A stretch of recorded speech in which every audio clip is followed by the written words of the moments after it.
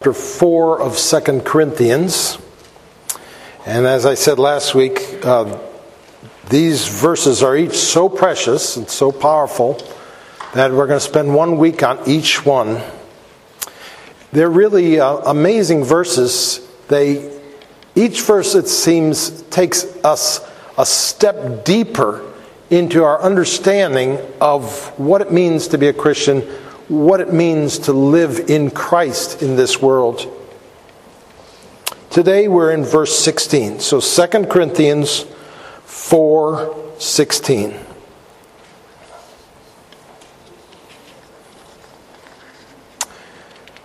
So we do not lose heart. Though our outer self is wasting away, our inner self is being renewed day by day. Let me read that again. So we do not lose heart, though our outer self is wasting away, our inner self is being renewed day by day. So let's begin with the beginning. Let's look at this first sentence, so we do not lose heart. Paul's been talking about his afflictions, all the horrendous things that happened to him. And he summarized them in some way in verse 8 to 11 earlier in this chapter. He said that they were afflicted in every way, perplexed, persecuted, struck down, always carrying about in the body the dying of Jesus, and constantly delivered over to death for Jesus' sake. So, in light of that, what keeps Paul afloat? What keeps him going? What keeps him from losing heart? What keeps him from abandoning his ministry? Especially when even the churches that he's planted end up often, giving him grief and turning against him. Well, he tells us we do not lose heart because there is a power inside that is greater than the powers pulling him down. And the same thing is true for us. If we are in Christ, there is one who is hanging on to us, whose power to hang on to us is greater than our power to hang on to him. And therefore, and greater than any power that might try to pull us away from him and snatch us from his hands. Jesus said, I give eternal life to them, and they will never perish, and no one will snatch them out of my hand. My Father who has given them to me is greater than all, and no one is able to snatch them out of the Father's hand. That means that for us, no one is able to snatch us away from the hands of our Father. He will never leave us. He will never let us go. He will never forsake us. The one who is within us is greater than all the burdens, all the stresses, all the pressures, all the heartbreaks of life. The divine power at work within us is the reason we do not lose heart. If God was not at work within us, of course, we would have been washed away long ago by the riptide of life's difficulties. The very reason we are clinging to God is because God is clinging to us. Listen to how Paul describes this in Colossians 1:11 and 12. Here he's talking about the manifestation of the power of God. Usually, a lot of times believers, they think, how is God's power manifested? Well, in great spectacular miracles, right? Well, he says, being strengthened with all power according to his glorious might for all endurance and patience with joy, giving thanks to the Father. So how do we see the power of God at work in our lives? Just helping us endure with joy, with gratitude, with patience. Paul has faced many foes and many dangers, but he doesn't shrink back. For God has not given us, as he says, a spirit of fear, but a spirit of power and love and self-control. 2 Timothy 1:7. That's why Paul didn't lose heart. That's why we don't lose heart. And now the rest of the verse. Paul's been talking in the verses before this about how we are dying and yet coming to life at the same time. In verse 10, always caring about in the body the death of Jesus, so that the life of Jesus may be manifested in our bodies. Verse 11, always being given over to death for Jesus' sake, so that the life of Jesus may also be manifested in our mortal flesh. So he's been talking about dying and coming to life, how that's a part of our lives. But now in verse 16 here, he explains this dying and coming to life in a little bit more detail. He tells us in what way we are dying. We are dying, he says, outwardly. We are dying in the outer man. We are dying in our mortal bodies. And the way we are coming to life is inwardly, in our souls. You see, Christians have been born twice. Like everyone else, we were born outwardly from our mothers, but then we were born again. But this second birth was not outward, it was an inward birth. And this inward life that God has created within his people is very different than the outward life which we'd had since we were in our mother's wombs. And one of the big differences between our outer life and our inner life is that our outer self is wasting away, but our inner self is being renewed day by day. Now let's take each of those and think about them a little bit. First, our outer self is wasting away. Now, we may not want to hear this. Certainly our whole society is in rebellion against it. But no matter how we resist it, it is true. Our outer man is decaying. We live in cursed bodies in a cursed world, subject to sickness, injury, breakdown, wearing out with use, aging, loss of eyesight, loss of strength, loss of teeth and other things. They are and always will be, and increasingly so as we age, a part of our earthly existence. We are in the process of dying. Ever since Adam and Eve sinned, we have been dying in fulfillment of God's warning in Genesis 2:17.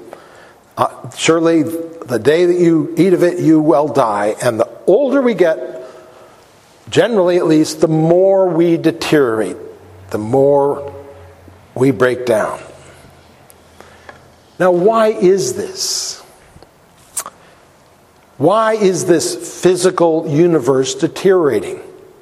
Is it because the very nature of things is such that anything physical deteriorates? No, that's not the truth. It deteriorates because God imposed deterioration upon it in the curse. Things weren't deteriorating before Adam and Eve sinned. And things will not deteriorate in the new heavens and the new earth. In our resurrection bodies, we will not age, we will not break down. Now, why would God allow those whom he loves to decay, to be subject to this deterioration? It's because he is preparing us for a better home.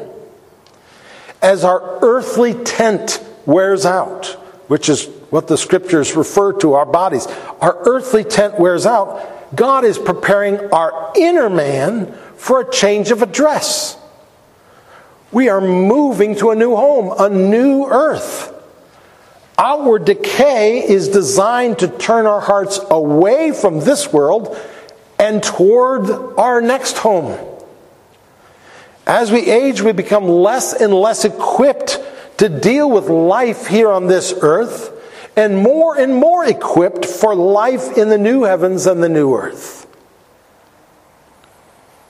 As Moses said in Psalm 90, "As for the days of our life, they contain 70 years, or if due to strength, 80 years.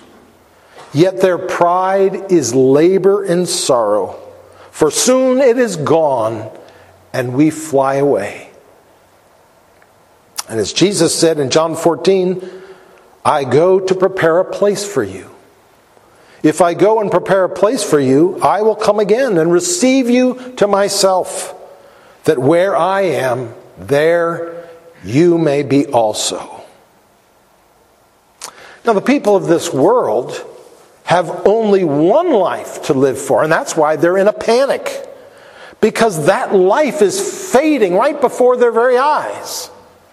They're doing everything that they do in their attempt to try to delay, make the most of, before it fades through their fingers, like trying to hold sand. Billions of dollars are spent trying to delay or undo the aging process. Scientists are searching desperately for a way to arrest the process and give man the ability to live either forever or much, much longer than we do. But as believers, we don't need to put our identity in the outward self. We don't need to mourn and moan as our bodies age. When we look in the mirror and see changes occurring, we don't need to get depressed over sagging skin, over gray hair, over slower steps, over aches and pains, over crookedness where once things were straight and true. Our outer self is wasting away, but God's power is made perfect in our weakness. That's the theme of this letter. And this passage fits in very nicely with it. Because in the context of our wasting away, that in our present experience, we don't just wait for the future and hope in the future, but even now we know that in our wasting away, God's power is at work within us, sustaining us and allowing us to be his vessels of usefulness in the world.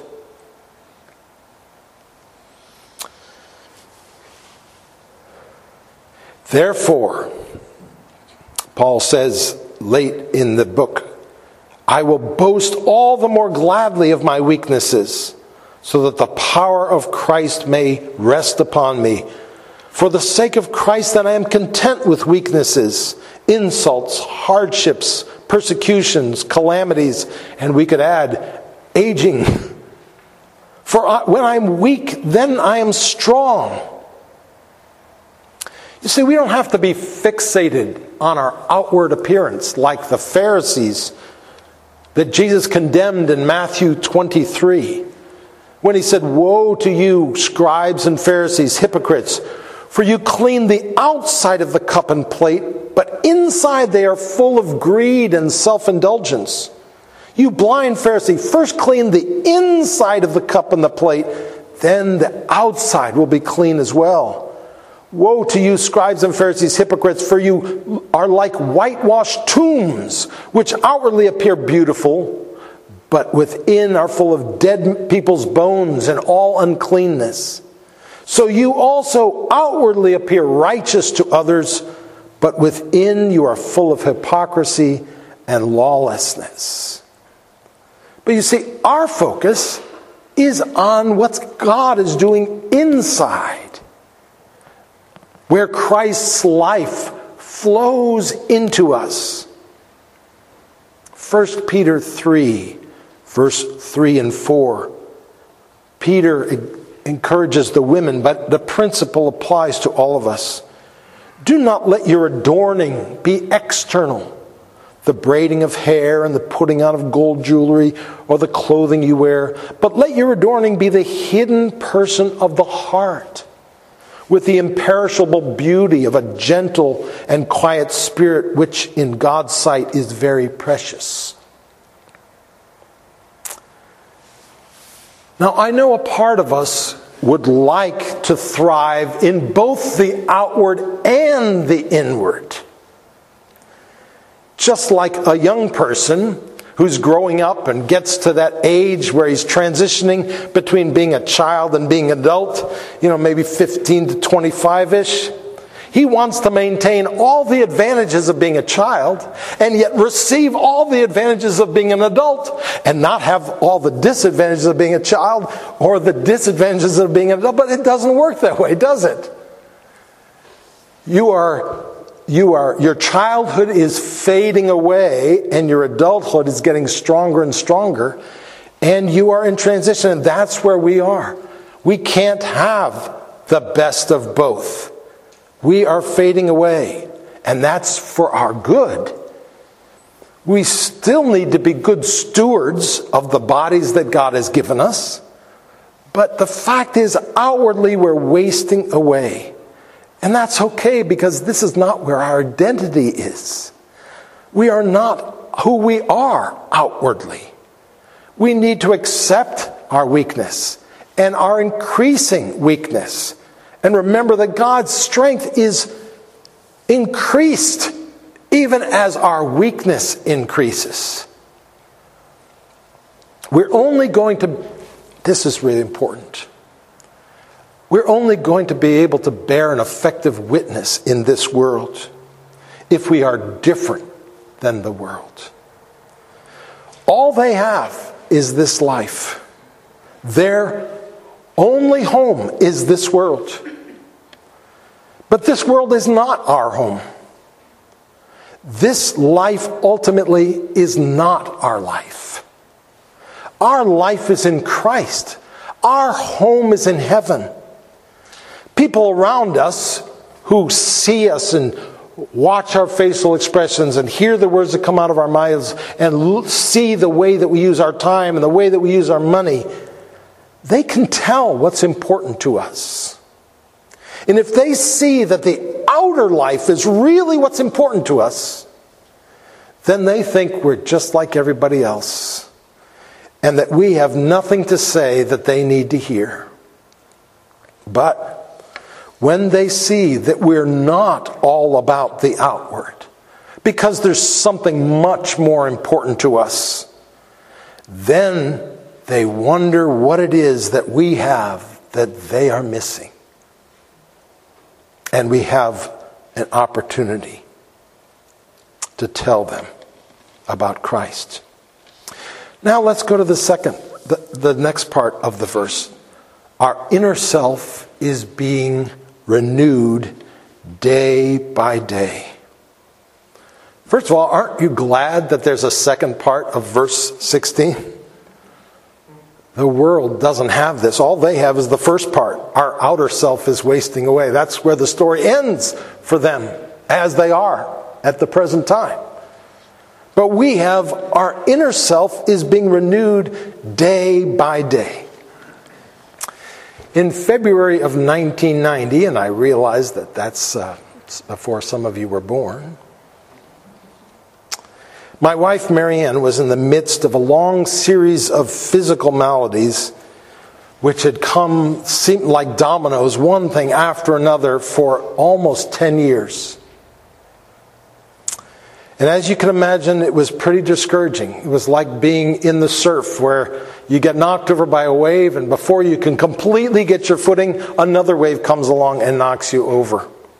And that's what she was experiencing. There was a church roller skating party that we went to one evening, and there our dear friend Lynn Murphy presented Marianne with a cross stitch that she had made for Marianne to encourage her in her trials. And this is the cross stitch, and this is the verse that she put on this cross stitch. Therefore we do not lose heart. Though outwardly we are wasting away, yet inwardly we are being renewed day by day. For our light and momentary trials are achieving for us an eternal glory, which goes on to the next verse. But she gave Marianne this cross stitch and in rolled up form, I think, and we took it home. And that night we had a house fire. And that verse came to mean much more than just, dealing with Marianne's health struggles.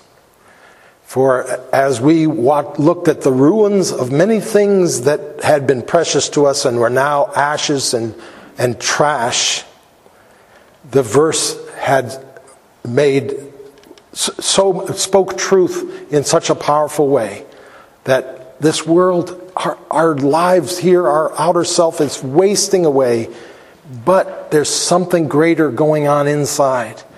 And God has a purpose for it. And sometimes the wasting away is very gradual. And sometimes it happens in big spurts. But always, day by day, God is at work in His people, helping us, sustaining us, and pouring His life into us. There is another realm besides the one that we can see. There's another life besides the life we share with everyone else in this world. And this other life isn't deteriorating and won't deteriorate. In fact, it is eternal life. It will go on growing. It will go on flourishing for the rest of eternity. Because you see, it's not dependent on us. It's something God is doing. Notice this verse. It's in the passive, not in the active sense. It says, we are being renewed. It doesn't say we are renewing ourselves. It says we are being renewed. God is renewing us. The life of Jesus is flowing into the hearts of His people. So though, like the rest, we continue to deteriorate outwardly, inwardly, we are becoming more and more alive if we are in Christ. What a blessed truth. We were dead in our trespasses and sins, by nature children of wrath. But God, being rich in mercy, because of His great love, made us alive together with Christ and raised us up with Him. And this process continues. God doesn't just raise us up from spiritual death and then leave us there, like winding up a clock and setting it to operate on its own. But He continues to renew us. And I love how the verse says, day by day.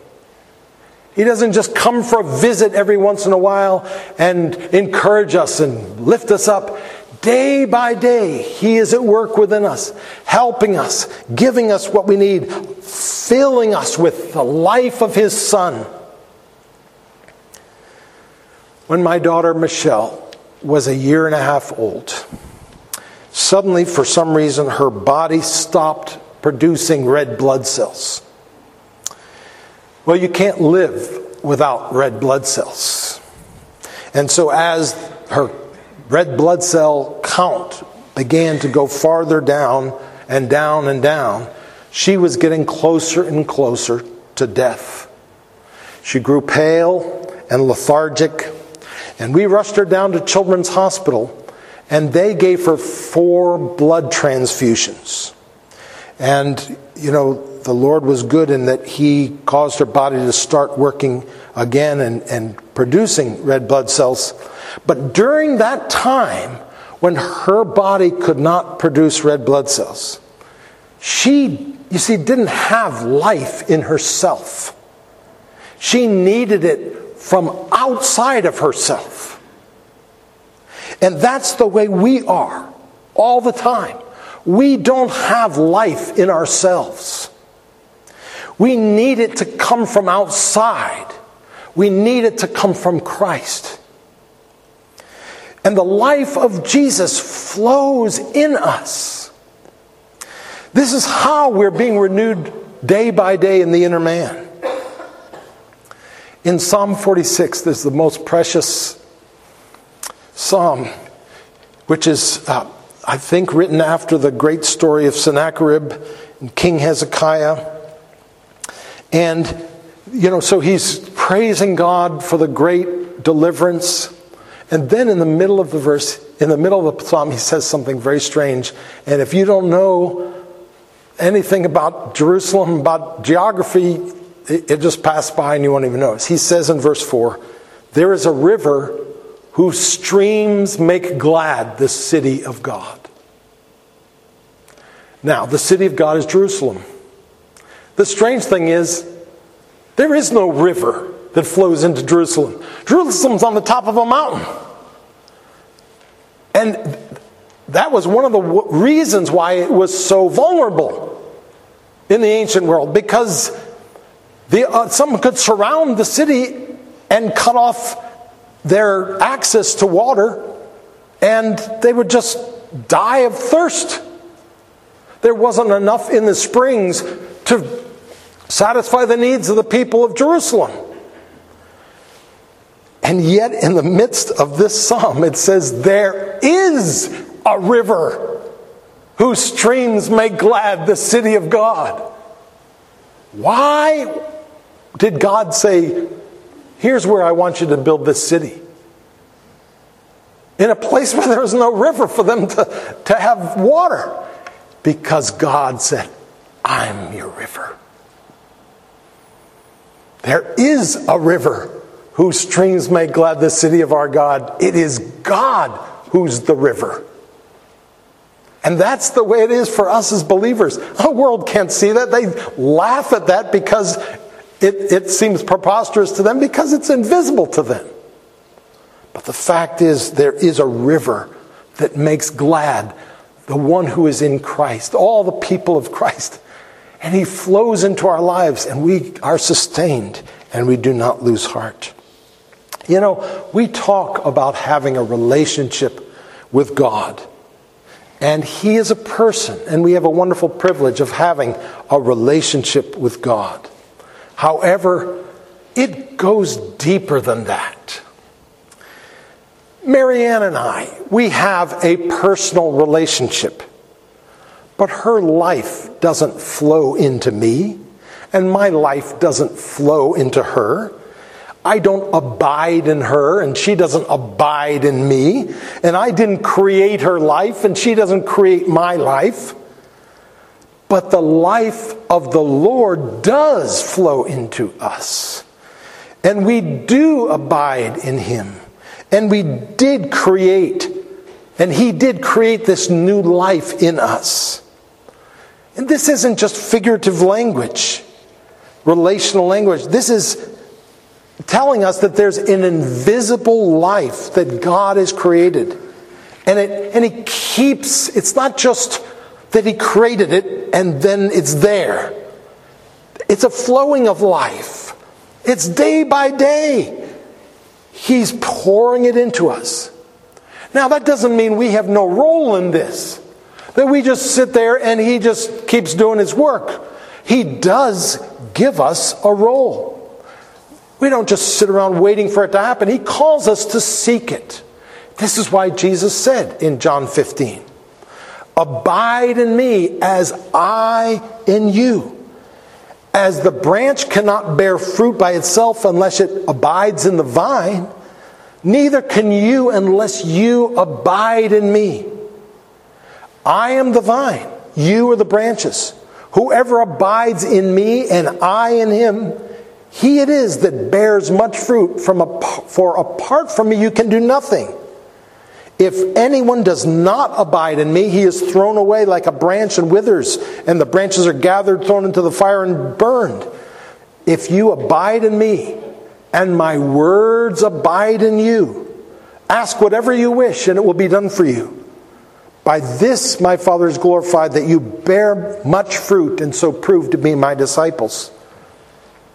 So you see that there's a connection between us and the Lord. And life flows in that connection. Flows not both directions. It flows from the vine to the branches. It flows from the Lord into us. And so the most important thing we can do in life is to maintain that connection.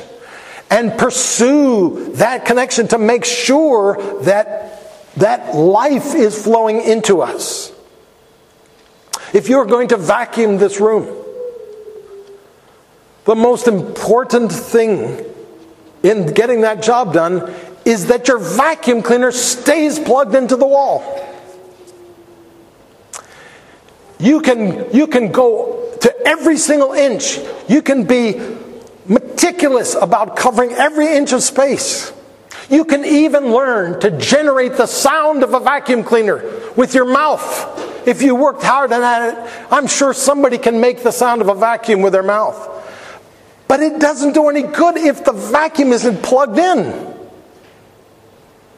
And that's the way it is with us in Christ. We're not talking about Christian self-improvement. We're talking about His life and His power flowing into us. We're not talking about seeking a feeling. We're talking about seeking life from the Lord. We're talking about being connected with Jesus so that His life flows into us and then through us. So, what have we learned about what it means to be a Christian? Is it someone who's religious? Someone whose ideas about the world are consistent with traditional Christian beliefs? Someone who loves his neighbor? It's so much more than that. A Christian is a person who has a new supernatural life inside of him that God has put there. An eternal life. And of course, this affects the person's lifestyle and the way he treats others. But before it does that, it affects his identity of who he is. For the Christian knows that he has two selves. He has an outer self and an inner self. And, the actual wording of this verse refers to the outer man. But it's not the word man that means a male. It's the general word for man, the anthropos, where we get anthropology, just the study of mankind. And here it's telling us that we have an outer man and an inner man, an outer person and an inner person, an outer self and an inner self. The outer self is the one people can see. It's what we have in common with all people. But the inner self is invisible to others. And this is where Christ is at work, pouring His life into us. The outer self needs to keep drinking water, to keep hydrating. The inner self drinks the living water. Jesus stood by a well. Referring to the water in the well, He said to a woman in John 4, "Everyone who drinks of this water will be thirsty again. But whoever drinks of the water I will give him will never be thirsty again. The water that I will give him will become in him a spring of water welling up to eternal life. That's what it means to be a Christian.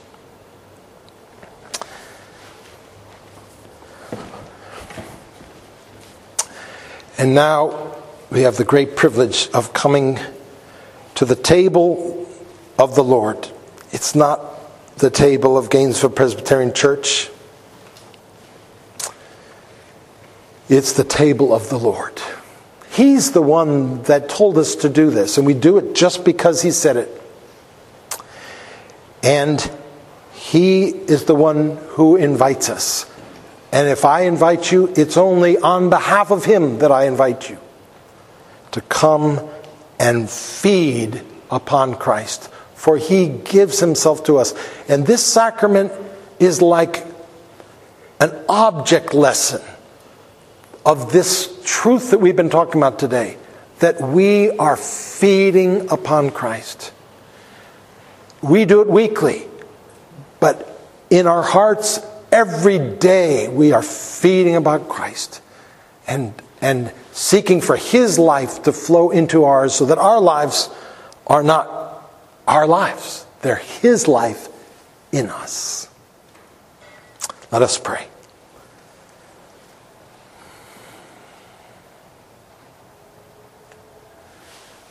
You are so good to your people, O Lord.